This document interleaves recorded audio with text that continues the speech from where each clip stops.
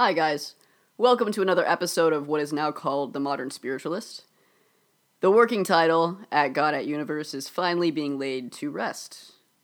Wow, what a journey.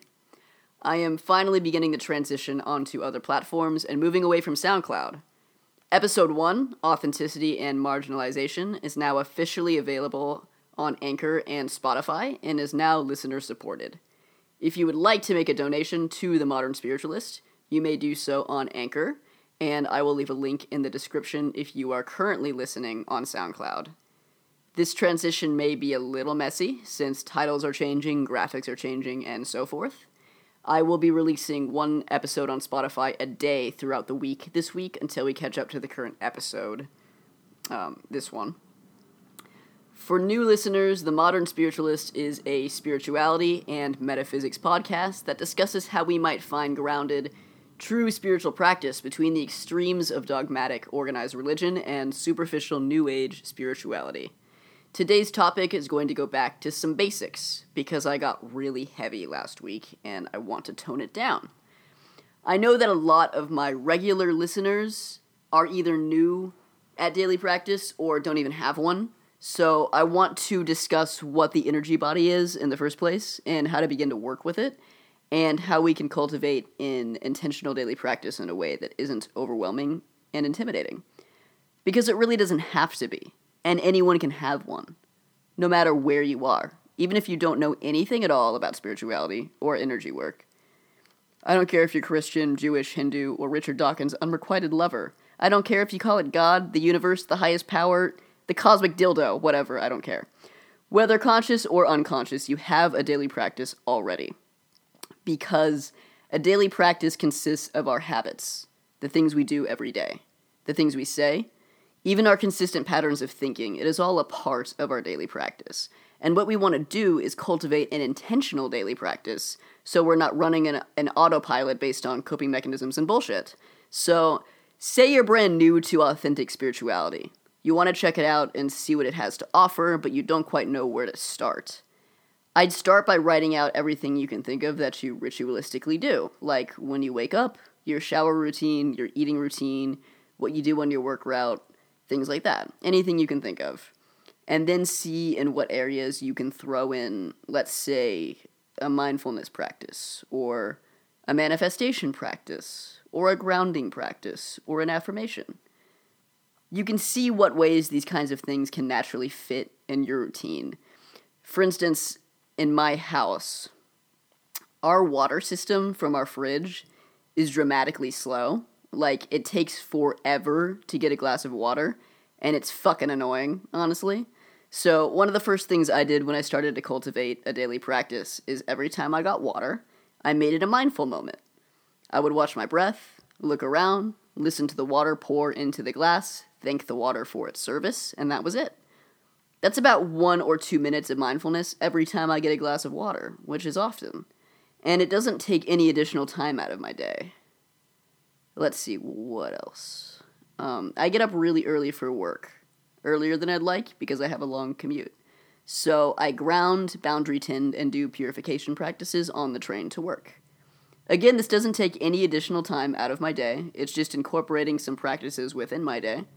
I do mindful eating, which is an intentional practice of being present with your meal. So I don't watch anything when I eat. I focus on the way the food tastes, chewing it, swallowing it, and feeling gratitude for good food with each bite.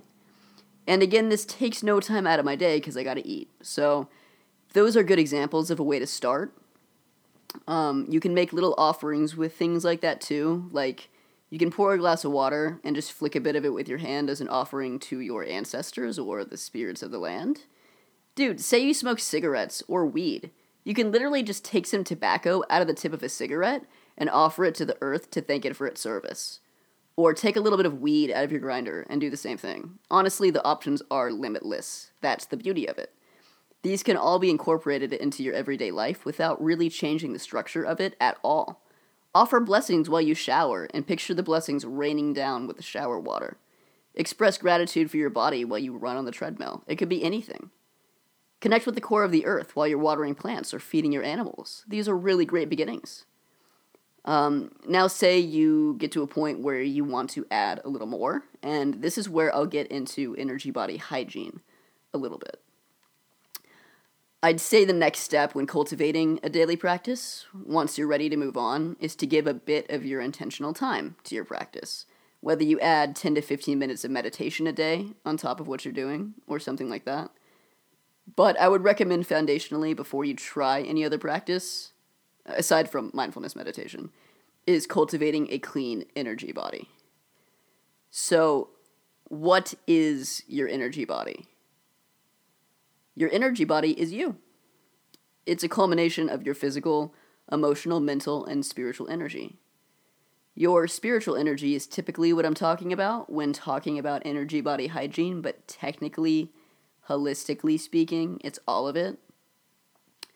The spiritual body, some would call it the subtle centers or your energy channels that run through your body, your life force, chakras, meridians, they're all interrelated and part of your spiritual body. If you're brand new to this, you might be intimidated by tapping into your spiritual body, but do not worry. It's your God-given right to feel your spiritual body. You just have to relearn how. Start with a body scan. Close your eyes, take some breaths, and scan how the body feels. Instead of visualizing where your hand is by looking at it or picturing it, feel your hand. Feel the nerve endings, the muscles, the presence of your hand. Eckhart Tolle says, if you can't see your hand, how do you know it's there? Presence. That's how you know. You can feel it. So do this with each part of your body. It's a great way to get started, and it is how we learn how to ground and improve our mind-body connection. Some areas, as you scan your body, might feel more numb than others. That's normal. See if you can really concentrate on bringing more sensation back to those areas. Your body will feel alive when you do this.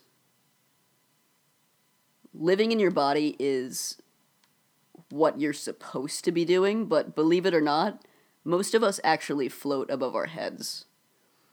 Also note any pain you might feel. We actually experience pain that we're not super aware of because we don't live in our bodies at all. So notice how things feel. What feels good?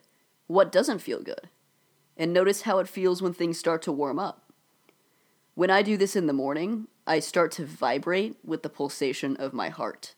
Like I can literally feel all of my blood pumping through my whole body. And I can't help but thank my heart at this point and give gratitude for being alive. It's incredible. This puts us in a greater state of presence, and believe it or not, you're feeling your energy body when you do this. It's that easy. The most basic intentional daily practice that you can do is connect with your body, then extend your awareness to the core of the earth. Bring the earth energy back up through your body, up out the top of your head, connect with the highest power, however you understand it, and back through your body, centering in the heart. Bare minimum, this is how we begin to feel our energies, balance our energies, and establish a relationship with the earth and sky. Takes 5 minutes, you know? When I say energy body basics, I mean presence, grounding, and boundary tending mainly. I already covered presence and grounding. Boundary tending is basically clearing the area around you of outside sources. I believe, like, the new agey terminology for your boundary is your aura. Whatever, fine, call it that, I don't care. But it's your boundary, because the energy field around you that protects you from everyone and everything else's energy is your boundary. Which, their energy isn't bad, it just isn't you. So you can't be in your flow state. Most people don't really even have a boundary and are subject to everyone else's shit all the time. It's really draining. As my teacher says, you may be an empath, you may be intuitive, you may be sensitive, but if you're feeling everyone else's shit, you just have crappy boundaries. Plain and simple. The issue here is this, and this is why I say all this. I know a lot of people that are are really into new agey stuff or metaphysics or whatever that have no teacher or consistent spiritual path and totally get lost in the weeds. I also know people that are really intuitive, that had Judeo-Christian upbringings, that have this weird notion of, like, demonic possession being a thing, which is kind of a trauma in a way, but they have no energy skills. So both kinds of people just have shit flying at them all the time that they interpret in weird ways, and it comes down to the simple fact that they have no foundational knowledge of how to clean and clear energy. So I'm sorry if this sounds really basic to some of you, but like I've said before, this is the issue of our time. We're all kind of flying around with no true spiritual foundation or mastery to ground us, and it's manifesting in this whack-ass way that is just totally not fucking necessary. Learn to ground, learn to boundary tend. Even if you've never had a spiritual practice before, even if you think you're way beyond this, which I'm telling you you're not, no one is, any day that I skip my grounding practice is ridiculous. My brain doesn't turn off, shit gets funky, stuff is flying at me, people are flying at me, manifestation is a nightmare, anxiety turns up a notch, all that good stuff.